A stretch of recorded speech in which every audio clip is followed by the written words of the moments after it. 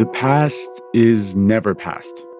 This phrase, which is a remix of a passage by the famous American writer William Faulkner, is basically the tagline for this show. But it isn't just a tagline. It's kind of like a guiding principle. Here on Throughline, we're constantly trying to understand the mechanics of history, its limits, the way it oscillates between the light and shadows, darkness and hope, and ultimately how the past and our interpretation of it has shaped the world we live in today. This task can be especially challenging when it comes to the history of the country we live in, the United States. The complex, murky, painful, and beautiful history of this country has always been ammunition for the political battles of the present. This is because the story we're told about the past shapes the way we view the world and our role in it. So history becomes something we're always updating and fighting over. Whose stories are being told? Whose are being left out? Who gets to decide what stories we teach our children? Who gets the final word on truth? There's a battle waging across this country over these questions. And there's one person who, for the last few years, has been at the center of it. My name is Nikole Hannah-Jones. I'm a reporter at the New York Times and the creator of the 1619 Project. In 2019, Nikole Hannah-Jones conceived and curated the 1619 Project, a collection of essays by scholars from different disciplines that reframes the origin story of the United States. It contends that the date 1619 should be at the center of our national history. It's the date the first people of African descent were forcibly brought to what would become the United States. And it says that the only way to fully appreciate the vast complexity of American history and identity is to understand the legacy of slavery and racism experienced by Black Americans and the powerful role Black Americans have played in our democracy. We have a country that was founded on these ideas of individual liberty, of inalienable God-given rights, which is unique to the world to have a country actually founded on those ideas. And we were not unique in the world in not giving most people rights. We were unique in the world, though, in saying that we were a country based on individual rights while depriving so many people of any rights. That to believe then that founding narrative requires a great deal of historical amnesia. We just can't think about those contradictions. We just can't think about those hypocrisies, because if you do, then you have to upend the entire identity of America as an exceptional nation and an exceptionally free nation. So that forgetting becomes necessary, because that's the only way you can maintain the belief in American exceptionalism. But of course, if you're Black, if you're Indigenous, you can't forget that. How can you forget? Everything about your experience is a reminder of that. And so that forgetting is just not possible. Nikole began her career as an investigative journalist at the News and Observer in Raleigh, North Carolina. For years, she covered everything from education to housing, eventually becoming a prominent reporter at the New York Times. She also became one of the most influential voices on Twitter. And her clever and actually really funny Twitter handle, Ida Bae Wells, is a play on a name. The name of a journalist from the early 20th century. A name that gives us an insight into how Nikole Hannah-Jones views her own work as a journalist. There's no bigger influence on me than Ida B. Wells. I remember discovering her autobiography and just being shocked that a Black woman who had been born right around the time of the Emancipation Proclamation could be so audacious, so confident, and so assured in kind of the moral nature of her work. She was a feminist, a suffragist, a civil rights activist, and an investigative reporter who challenged not just mainstream white America, but also Black men who didn't believe that Black women should be leaders when it came to fighting for civil rights. So it's just really hard for me to overstate what a kind of North Star she has been for me. Nikole Hannah-Jones' platform is astronomical compared to anything Ida B. Wells could have imagined.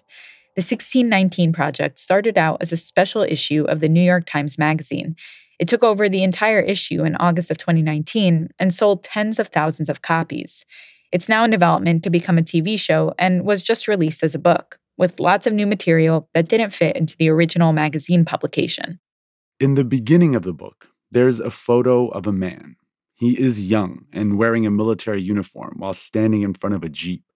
The look on his face is a combination of pride and the shyness that often accompanies young adulthood.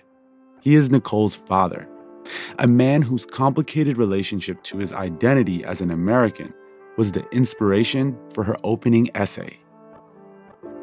My dad, as I talk about in the essay, was one of the smartest men that I knew, a voracious reader, a very astute observer of the world, a history lover like myself. But he was also a Black man born into apartheid America and never had the type of opportunities to live up to the potential that he had.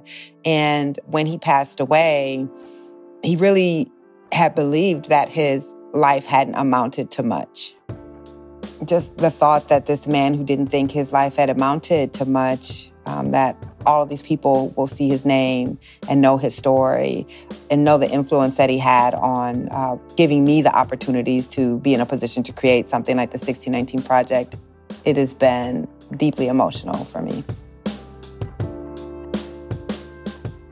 When we come back, how Nikole Hannah-Jones discovered the significance of the year 1619 and how that set her on a path towards a new American origin story. Hey, this is Manjareen Safat. I am currently in Oklahoma City, and you guys are all listening to Throughline from NPR.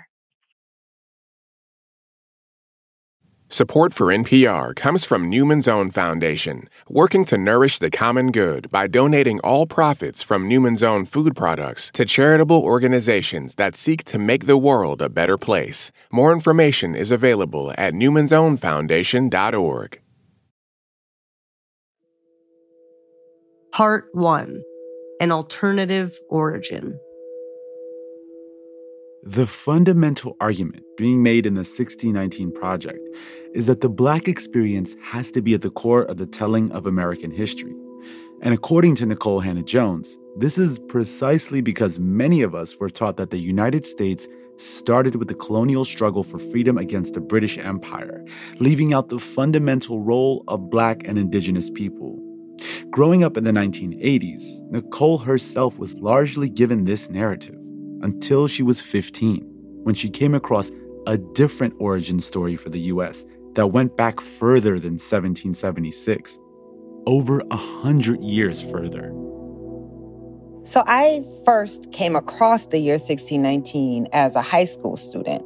My high school offered a one-semester Black Studies elective course, and I learned more in the 3 months of that course than about Black people, not just in America, but across the diaspora, than I'd ever learned in my entire academic career. And as a Black girl who, I think like most kids, believed that if it was important, we would be taught it in school.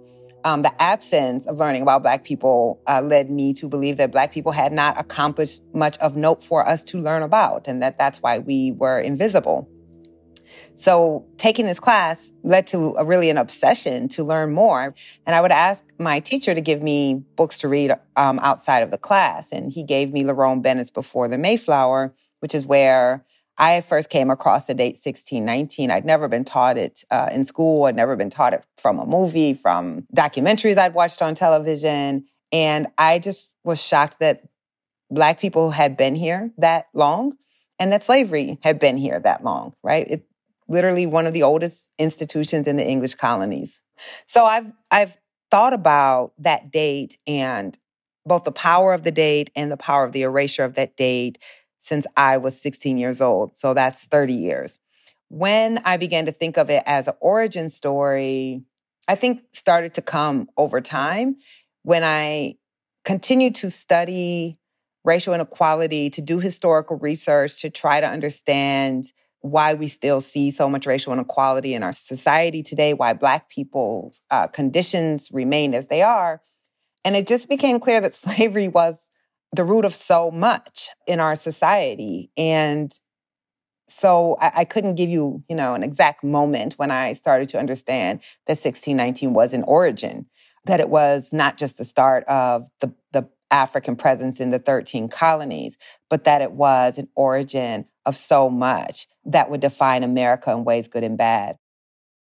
I'm curious, what was it about your early education as someone growing up in the United States that preceded the shock you felt to discover how much older slavery was in the United States? You mentioned that a second ago. What was it about that? Because I think it's an experience many people have encountering the education system here in the U.S. and the way we're taught history. I mean, Africa largely didn't exist in my education. I clearly knew there was a continent, but we weren't taught that there were kingdoms, that there were centers of learning, that Africans were contributing anything to the world. We learned about Europe. We learned some about China, almost nothing about the Middle East, and really nothing about Africa. I was telling a friend the other day, I remember the moment when I realized that Egypt was in Africa. And I was in the classroom and I was playing with the globe. And I saw Egypt at the top of Africa. And I was like, oh, there's two Egypts. That's literally what I thought as a child. Wow. Was that there must be two Egypts. Yeah. And it's not that a teacher said Egypt's not in Africa, but like the images of Egyptians looked white. And the way we talked about Egypt was as if it was somehow part of Greece or Rome or European. And I just was like, wait, Egypt's in Africa? And think about, no one ever taught you that, but there was an understanding of that. And where does that come from? It is both the absence of information and then how we are taught certain things. And it was that understanding that history is managed and manipulated, and our understanding of history, our national memory, is manipulated by those who are in power. I think that liberated me to come up with a different narrative and to try to study that which we had not been taught. When you took the idea to the folks at the Times and were like, this is the project, what was your pitch to them and what was the goal of the project? My pitch was very informal, honestly. I had been obsessing about this 400-year anniversary that I just knew from past experience was probably going to pass with little acknowledgement or without the proper attention that something so important needed. So I think what I said when I went into we have a weekly ideas meeting where editors and writers toss around ideas. And I think what I said was, do you all know that this year is the 400th anniversary of American slavery? And no one in the room knew that, which I was not surprised by because most people had never heard of the date 1619. And I said, well, this is the 400th anniversary of slavery this year, and I think we should do an entire issue of the magazine dedicated to excavating what that means. For instance, did you know American capitalism has its roots in slavery? Do you know? And I went through a list of a couple of things. And that was the pitch. I didn't write anything out. It was just very conversational. And immediately, Jake Silverstein, the editor-in-chief of the magazine, said, we should do it. Absolutely. And that was it. Wow, that's amazing. I mean, I'm still trying to understand. I'd be interested in what you think is happening right now, not just in media, but in the country, that people are more, at least in some places, are more open to these ideas or these frames, looking at history. Well, I mean, as someone who studies history, it's always hard to figure out why things happen as they happen in the moment. But I'll say that there may have been a different response had I pitched this project under the Obama administration, where many people in mainstream media kind of bought into this idea that we had reached the post-racial mountain, right? That we hadn't solved racial inequality, but certainly we had banished the type of racism of old America. And then Donald Trump wins. And Donald Trump wins on a campaign of white grievance and saying things that hadn't been appropriate and polite company for some time. And so I think a lot of gatekeepers in mainstream media understood like something is happening that we didn't think was happening. And there's some smart folks who want to excavate that. And I think that they were open because of that. So I think that played a big part in it. When I first started in journalism in 2003, most newsrooms had a race beat, and then they all went away. And then newsrooms, because of what was happening politically, began to create these beats again. So I think it was really the kind of cultural schizophrenia that was happening in our country that was not surprising to people of color, but seemed to be very surprising to newsroom gatekeepers that created these types of opportunities. Since it has come out, 1619 has almost become like a buzzword for people who either to attach all their hopes or fears to. And I think it's easy to lose sight of what is actually in the project, what it actually says. So we want to actually dig into some of the arguments that you're making in the book and the sort of the expanded version of 1619 that's in the book. And I think one of them that's interesting to us is, instead of plantation, use the term labor camp. Can you describe why that was important and why language in general, in terms of the way we describe things, particularly from the past, are important? Yes. So I'll start with the second part of that question. Language is important, particularly in the past, but of course in all contexts, because it can either clarify or obscure. It can either justify or explicate, right? And one of the things I did early on was I created a guide on language. So the language will be uniform. And that said, we won't call human beings slaves. We're not going to use the euphemism of a plantation. We don't use Blacks as a noun. And that language was important because when you call someone a slave, you're saying that's who that person was. But slavery was a condition. And of course, the entire reason people were defined as slaves was to strip them of their humanity, to treat them as something that could be owned, not as someone, a human being. So it was really important to me to not continue to dehumanize people who had been dehumanized, but also to force an understanding that these were people who had a condition forced upon them, but this was not their identity.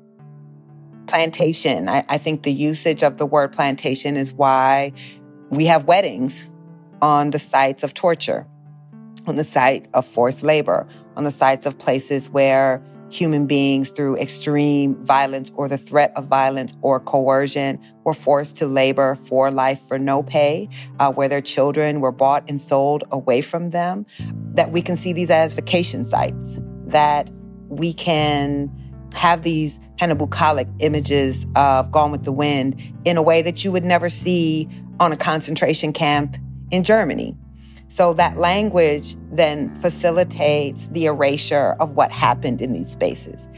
But if you name them what they were, which was these were slave labor camps, these were forced labor camps, then that gives us the proper image and context for what we're talking about. To me, you could not do a project like this and allow the language to obscure the atrocity that slavery was. In fact, I wanted the language to jar you and to force you to do this little switch in your head that, my God, the plantation was not Gone with the Wind. The plantation was everything that was happening off camera that you could never see. We have largely used language to obscure those things. And this clearly is an effort to challenge that understanding. In addition to the success of 1619, it's also been the subject of scrutiny and criticism. When we come back, we talk to Nikole Hannah-Jones about the debates triggered by her project and what they tell us about the ongoing battle over American history.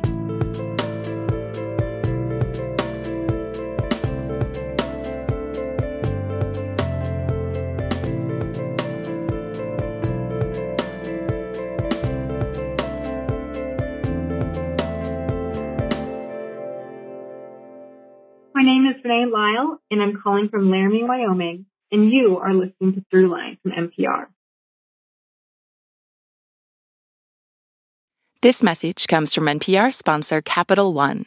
With Early Paycheck, you can get your direct deposit up to 2 days earlier. And with no fees or minimums on checking and savings accounts, banking with Capital One is the easiest decision. Terms apply. See CapitalOne.com/bank. Capital One N.A., member FDIC. Part 2. The pushback. Countless school districts are now using the 1619 Project from the New York Times, for example, as a curriculum. That project is the work of an out-of-the-closet racial extremist called Nikole Hannah-Jones. All right, the 1619 Project creator defending her racial curriculum against the push to stop it from being taught in our kids' schools. This is a lie. They're trying to equate critical race theory, unfounded by any fact, with what facts we have known for hundreds of years. Take our history, turn it upside down, and empty it, and we lose any sense of what we have as an American identity. All men are created equal. And the history of America is the long and sometimes difficult struggle to live up to that principle. That's a history we ought to be proud of, not the historical revisionism of the 1619 Project, which wants to indoctrinate America's kids and teach them to hate America. Many parents, understandably, deeply resent this. It's deranged. It's racist. The Cultural Revolution has come to the West.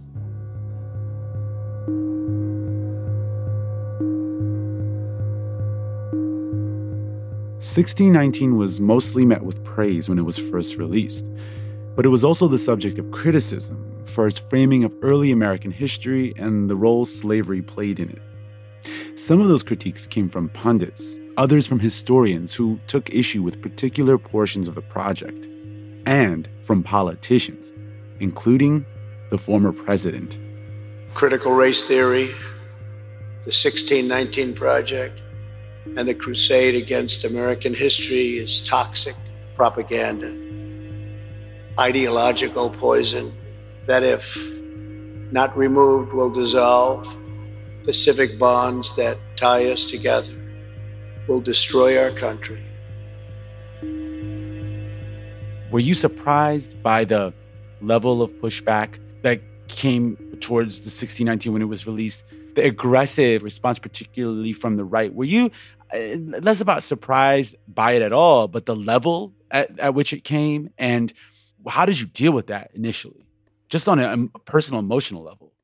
Of course I was surprised. No one could have expected the level, the longevity, the extent to the pushback. I certainly expected pushback. I mean, this is a project in the New York Times arguing that slavery is the foundational American institution, that our founders were, many of them, if not most, hypocrites who said they were founding a nation on the idea of freedom while engaging in slavery.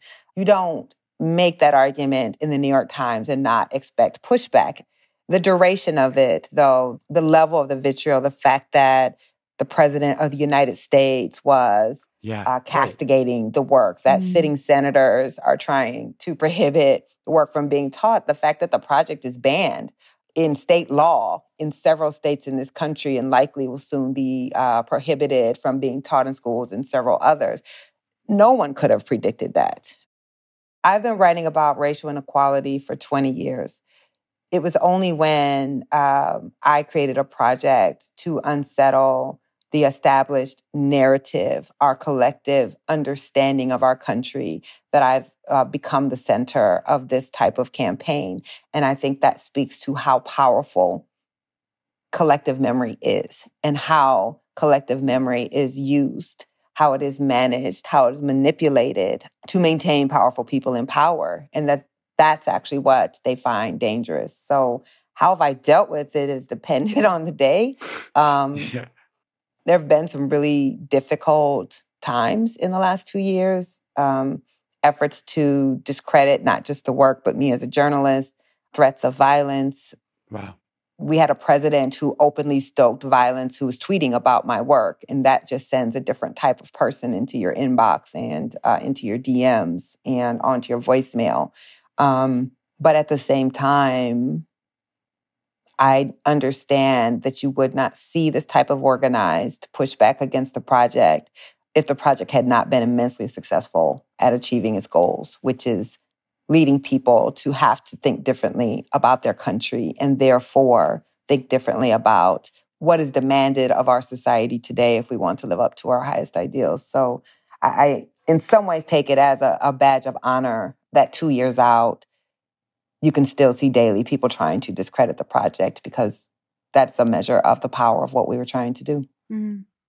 How do you characterize their pushback? Like, what is the pushback and what is it reflecting in terms of the ideology on the right that 1619 has been used by senators, by the former president, as sort of a rallying point?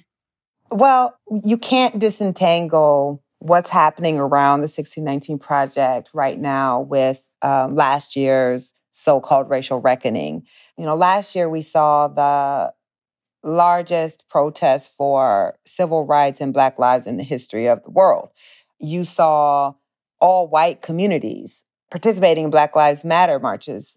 And people were evoking this 400 years, right? This narrative of this is a 400-year struggle. They are invoking the year 1619, and they are making these connections to what happened, not just to George Floyd and Breonna Taylor, but the material conditions of Black Americans back to this legacy of slavery.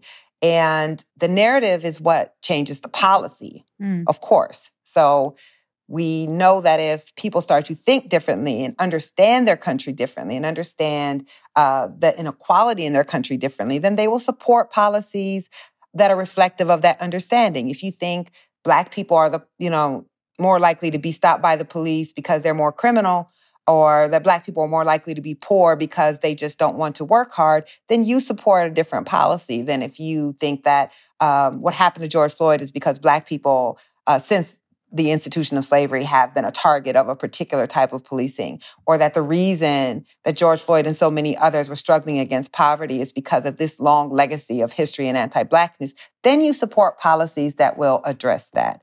So it's not incidental that you see after this summer of racial reckoning, this massive backlash against the 1619 Project, against so-called critical race theory, against a teaching of a history that tries to help us understand the inequality that we see today, because, of course, there is the fear that that will lead to policy that is more progressive and that will unsettle some of that economic supremacy, that will unsettle kind of our traditional holders of power.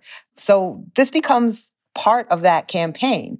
And Republicans decide they are going to run for re-election on this belief that, hey, these folks want to make you feel bad for your history. They want to blame you for the society that we live in. They want you, look, they're taking down Christopher Columbus. They're attacking all of these white people that we have valorized. They're taking something from you. And they're not going to stop just by taking your heroes. They're going to take things out of your pocket. They're going to tell you that you're bad. That's very successful if you look at history. The way that you break up these multiracial coalitions is you drive into the oldest wedge issue in America, which is race. And we were warned about this. And when we were told they're going to use 1619 in the presidential campaign, it sounded like the most ludicrous thing I'd ever heard. Like, who's going to use a work of journalism about slavery in a political campaign? But they have. And they have managed to turn it into a very effective wedge issue. That's interesting you bringing that up, because one of the criticisms of the 1619 Project from the left, particularly from socialist or Marxist, has been that looking at American history through a racial lens strictly leaves out kind of really important dimensions about class and about multi-kind of racial and multi-structured kind of movements against economic power structures in this country. That was a criticism laid at 1619, but just more in general about taking kind of a racial lens at looking at history. How do you respond to that critique? Well, one, the 1619 Project is a project about the legacy of slavery. So I never understand this critique that the project didn't address every other issues that have been used to divide people in society. It's not a project about women and gender. It's not a project about what happened to Indigenous people. It's not a project about class. It is a project about the legacy of slavery, and slavery was a racial institution. So I don't think that that is a justified critique. And I think really people who accuse the 1619 Project of race essentialism are themselves trying to be class essentialists. Because the truth is, if you study history, there has not been very successful long-term class-based movements that have not been destroyed by race. And in the end, every example that they can give about class movements, those class movements always end because white people in the movement choose their whiteness over their class solidarity. This is what the slave codes that follow Bacon's Rebellion are about, is saying we have to divide Black and white people who are all struggling under a white elite from each other. And we do that by creating in Black people a distinct class that even the poorest white person can never fall below. So if you look at history simply on a class basis, you can give examples, very short-lived examples of cross-racial solidarity. And then you can show how each and every one of those movements is destroyed by racism. And further, if you remove the class element, so if you look at poor people who are Black and white, Black people are still worse off in every measure than people who are white and poor who have the same income. So how does one describe that? How does one explain the disparity in class, within class, without looking at race? So I think the project is open to all types of critique, and I would never pretend that the project is perfect in every way, but I don't think the fact that we didn't focus enough on class when class is racialized in this country is the right argument. The one thing I was going to ask about is the sort of one of the central arguments of the essay around the American Revolution, and it being in part, at least in part, or not largely, about American colonists trying to preserve slavery. There came criticisms from a number of historians, a number of prominent historians, about the veracity of that claim. For the most part, you've stuck to that argument. My question is, how did you choose to respond to that in the book, and why did you choose to kind of stick with that point of view of that argument? So I'm going to push back a little bit on that framing. Sure. I would say fewer than a dozen historians have come out against that argument publicly. Now, I can't speak to the whole profession and how many people have not said anything. Well, that's fair. But it's a small number of historians, and not even all of them are experts in the period of the American Revolution. We have more historians than that who wrote for the project. We have far more historians than that who agree with our framing of the American Revolution, who have also written publicly about that. And yet they never get brought up, and no one ever talks about all of the historians who publicly supported the facts that we argued in the framing about the American Revolution. Now, why did I stick with the argument? If you've seen the book, then you see the copious amount of endnotes from historians of the period of American Revolution that argument relies upon. We tend to think about history as being settled, right? There's these facts, this happened on this date, and this is who did it. But history is a field of consensus. And consensus does not mean that that's actually what occurred. And for a long time, historians didn't even deal with slavery in a revolution that was largely led by slaveholders. But you have, for the last 40 years, have had historians who are really trying to excavate the role of slavery. And they have come up with scholarship that says that slavery played a prominent role, particularly for Virginians, South Carolinians, in joining the revolution. And it is that scholarship that my project, or that section on the American Revolution, is based on. Mm-hmm. So why did I leave it in there? Because I think it's right. I think one of the things you just pointed out is that history isn't settled, and there's arguments made about history, right? Like, people have perspectives. And one of the arguments that I've read you made is that, look, for most of American history, it's been one kind of type of person who's been able to make that argument, right? White men, for the most part, historians. And that now, as a Black woman living in the 21st century making this argument, you're making a historical argument, right? Like, that you're making an argument. Like you said, history is like a collection of historical arguments that finally people settle on, and it's not ever settled. So it sounds to me like that's part of what this is about as well, is that there's a historical argument being made, just as there's been in the past. Yes. Right? I mean, this is history as told from the bottom. So do we think that enslaved people were inanimate objects during the period of the American Revolution? That They were no different than the cattle. They were just kind of doing their work and not asserting themselves in the conflict, not understanding that there was the issue of slavery was at play here, right? Not actively engaging in what was happening. This is about focus. It's about if you're not interested in what they're doing, then you don't focus on it. But that's not objective history. And these wars within the profession have been ongoing. If we think back, if you're a history nerd, to when Annette Gordon-Reed, in her Pulitzer Prize-winning book, asserts that Thomas Jefferson had a relationship with Sally Hemings and had children by her. That work was castigated. Scholars of Jefferson said there is no way, that's false. Thomas Jefferson absolutely did not have children with Sally Hemings, and there is no proof that it happened. It is now the historical consensus, including even Monticello, that he did. I'm not arguing as a non-professional historian that I could never get anything wrong, because of course I could, because historians also get things wrong. What I am saying, as I've said many, many times, is I did not sit down at my desk one day and say, let me make up something about slavery and the American Revolution. That I wrote that because there was scholarship that backed it up, that I thought was compelling and that I believed. You have this book coming out, and it's much longer than the original project. And I'm assuming that part of the motivation is also that you can fit more of the nuance, maybe fit more of the things that ended up not making it into the original project into a longer book, and that you can spend more time. I don't want to say responding to, because I that's assuming that you're responding in parts to some of the things that, some of the criticism that came along, but definitely flushing out things that weren't able to be flushed out in the original project. Is that fair to say? Do you think that that is partly what the book is able to do that maybe the original project just didn't have the capacity to do as a magazine feature? Yes, absolutely. Let me be clear. There was valid critique to be had of the project. And where the critique was valid, we listened to it and we consulted more experts and we did more research. And with a book, yes, you can be much more nuanced. You can add much more detail. You can add endnotes so people can actually see the sourcing on the arguments that you're making.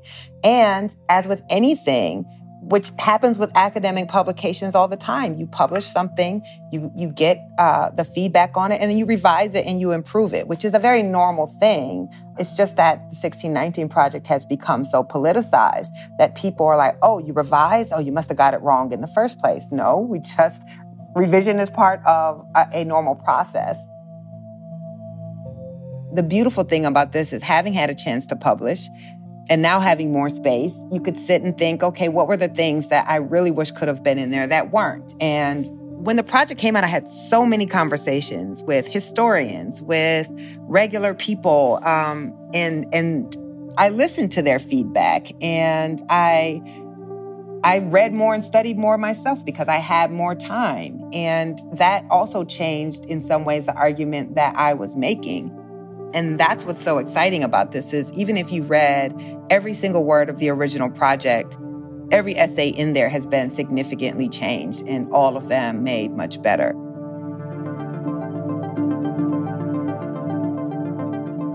What's at stake in the battle for history?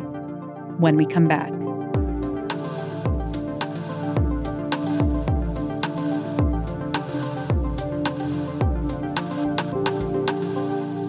My name is Lena Chang. I'm calling from London, and you're listening to Throughline from NPR. Support for this podcast and the following message come from Best Fiends. When it comes to match 3 style puzzle games, only one reigns supreme: Best Fiends. It's an action-packed adventure game and puzzle game rolled into one, so it's no wonder it's got so many 5-star reviews. Plus, there's new content added all the time. If you're tired of crushing the same old candy, give Best Fiends a try. You can download Best Fiends free on the App Store or Google Play Store. That's friends without the R. Best Fiends.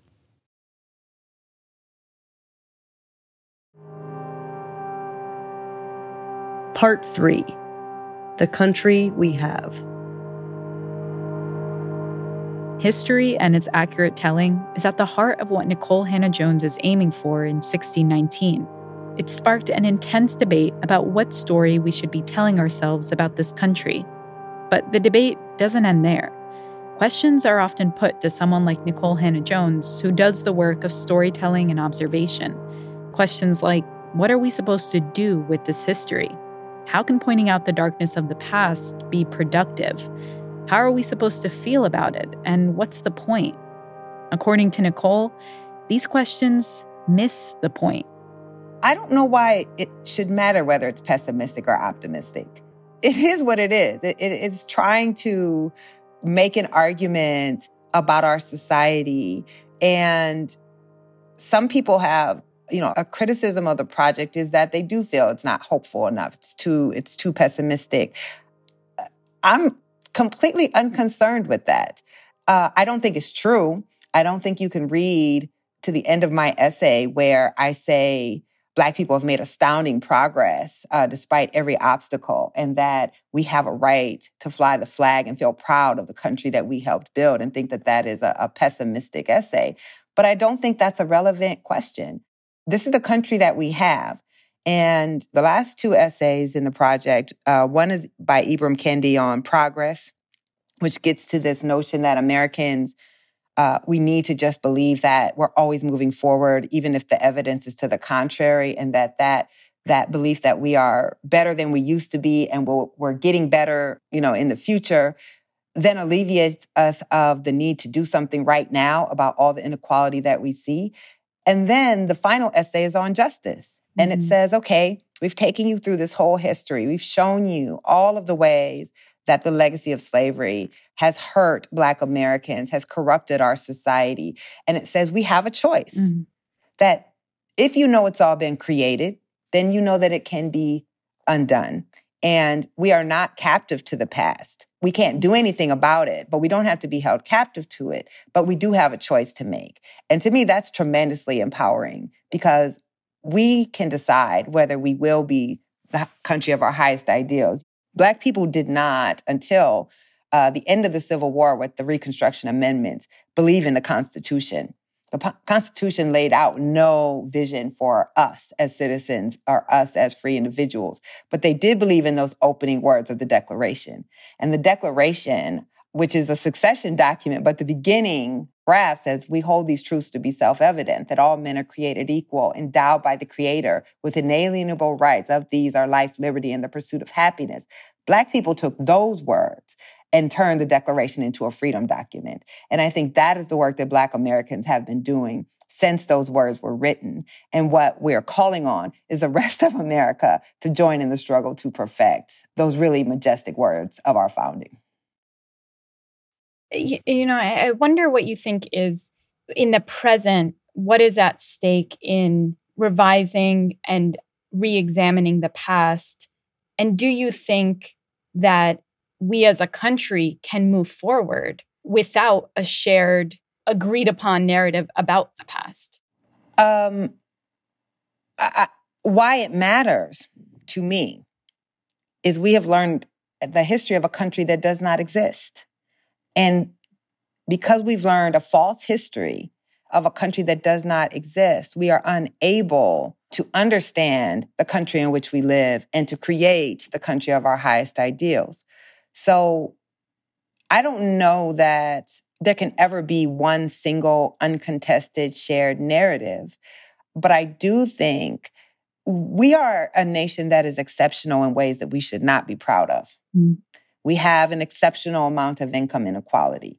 We are the only Western industrialized nation that does not guarantee health care for its citizens. We are the only Western industrialized nation that does not guarantee paid leave when you have a child. We have the stingiest social safety net of all of the countries that we like to compare ourselves. We incarcerate more people than any country in the world. These are legacies of settler colonialism, and these are legacies of African slavery. And until we are honest about that upon which we are built, we will never become the country that we believe ourselves to be. So I don't know if there is one collective unifying narrative about America. I think that the 1619 Project can be a unifying narrative, but only if you believe that Black Americans can be heroes of the story and that Black Americans are just as American and that a white American can see themselves in the struggle to make this a democracy and a land of equality, just the way we're expected to see ourselves in white founders. So can we get there? I don't know. I don't think that is the concern of a journalist is whether we can have a single unifying narrative. I think the concern of the journalist is to try to help us understand the society we live in and to get as close to the truth as possible. You know, one thing I'm thinking about here, kind of circling back to the beginning of our conversation is, and I know this is like asking you to imagine things, how would you know, but what would it have meant to you as the 16-year-old version of yourself to know that thing you discovered about 1619 would now be entering classrooms, right? So another 16-year-old will actually be coming across this through a curriculum.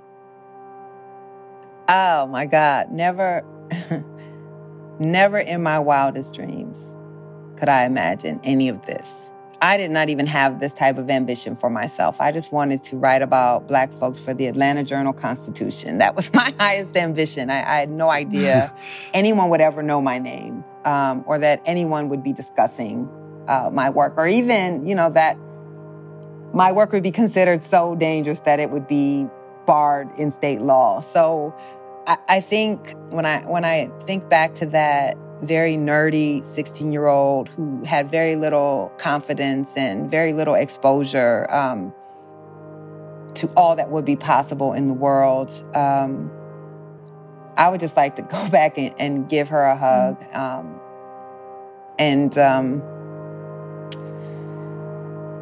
I don't know. I think it would have made all of those times when I was very unsure of myself, when I felt very small, have been worth it. So I'm just grateful. I talk a lot about how between this book and, we also have a children's book that I co-wrote with Renee Watson called Born on the Water that's coming out on the same day. That's an origin story specifically for Black American children who descend from American slavery. How much I wish I would have had texts like that when I was a child.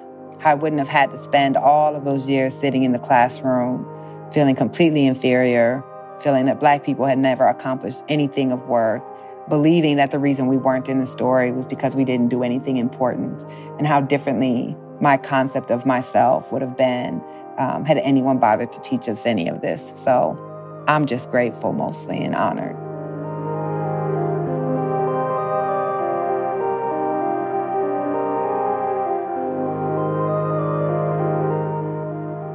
This has been really, really fantastic. Thank you so much. Thank you so much. Thank you. I really enjoyed the conversation.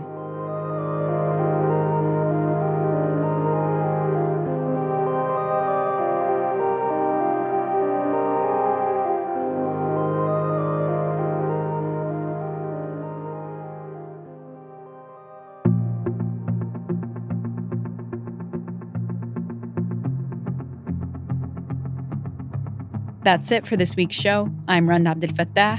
I'm Ramteen Arablouei, and you've been listening to Throughline from NPR. This episode was produced by me. And me, and Lawrence Wu, Lane Kaplan-Levinson, Julie Kane, Victor Ives, Anya Steinberg, Yolanda Sanguini. Fact-checking for this episode was done by Kevin Vogel.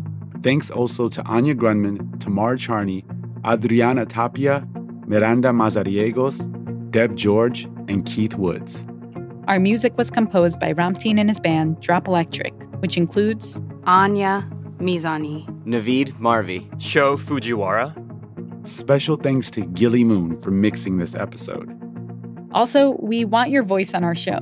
Send us a voicemail at 872-588-8805 with your name, where you're from, and the line, "You're listening to Throughline from NPR." And we'll get you in there. That's 872-588-8805.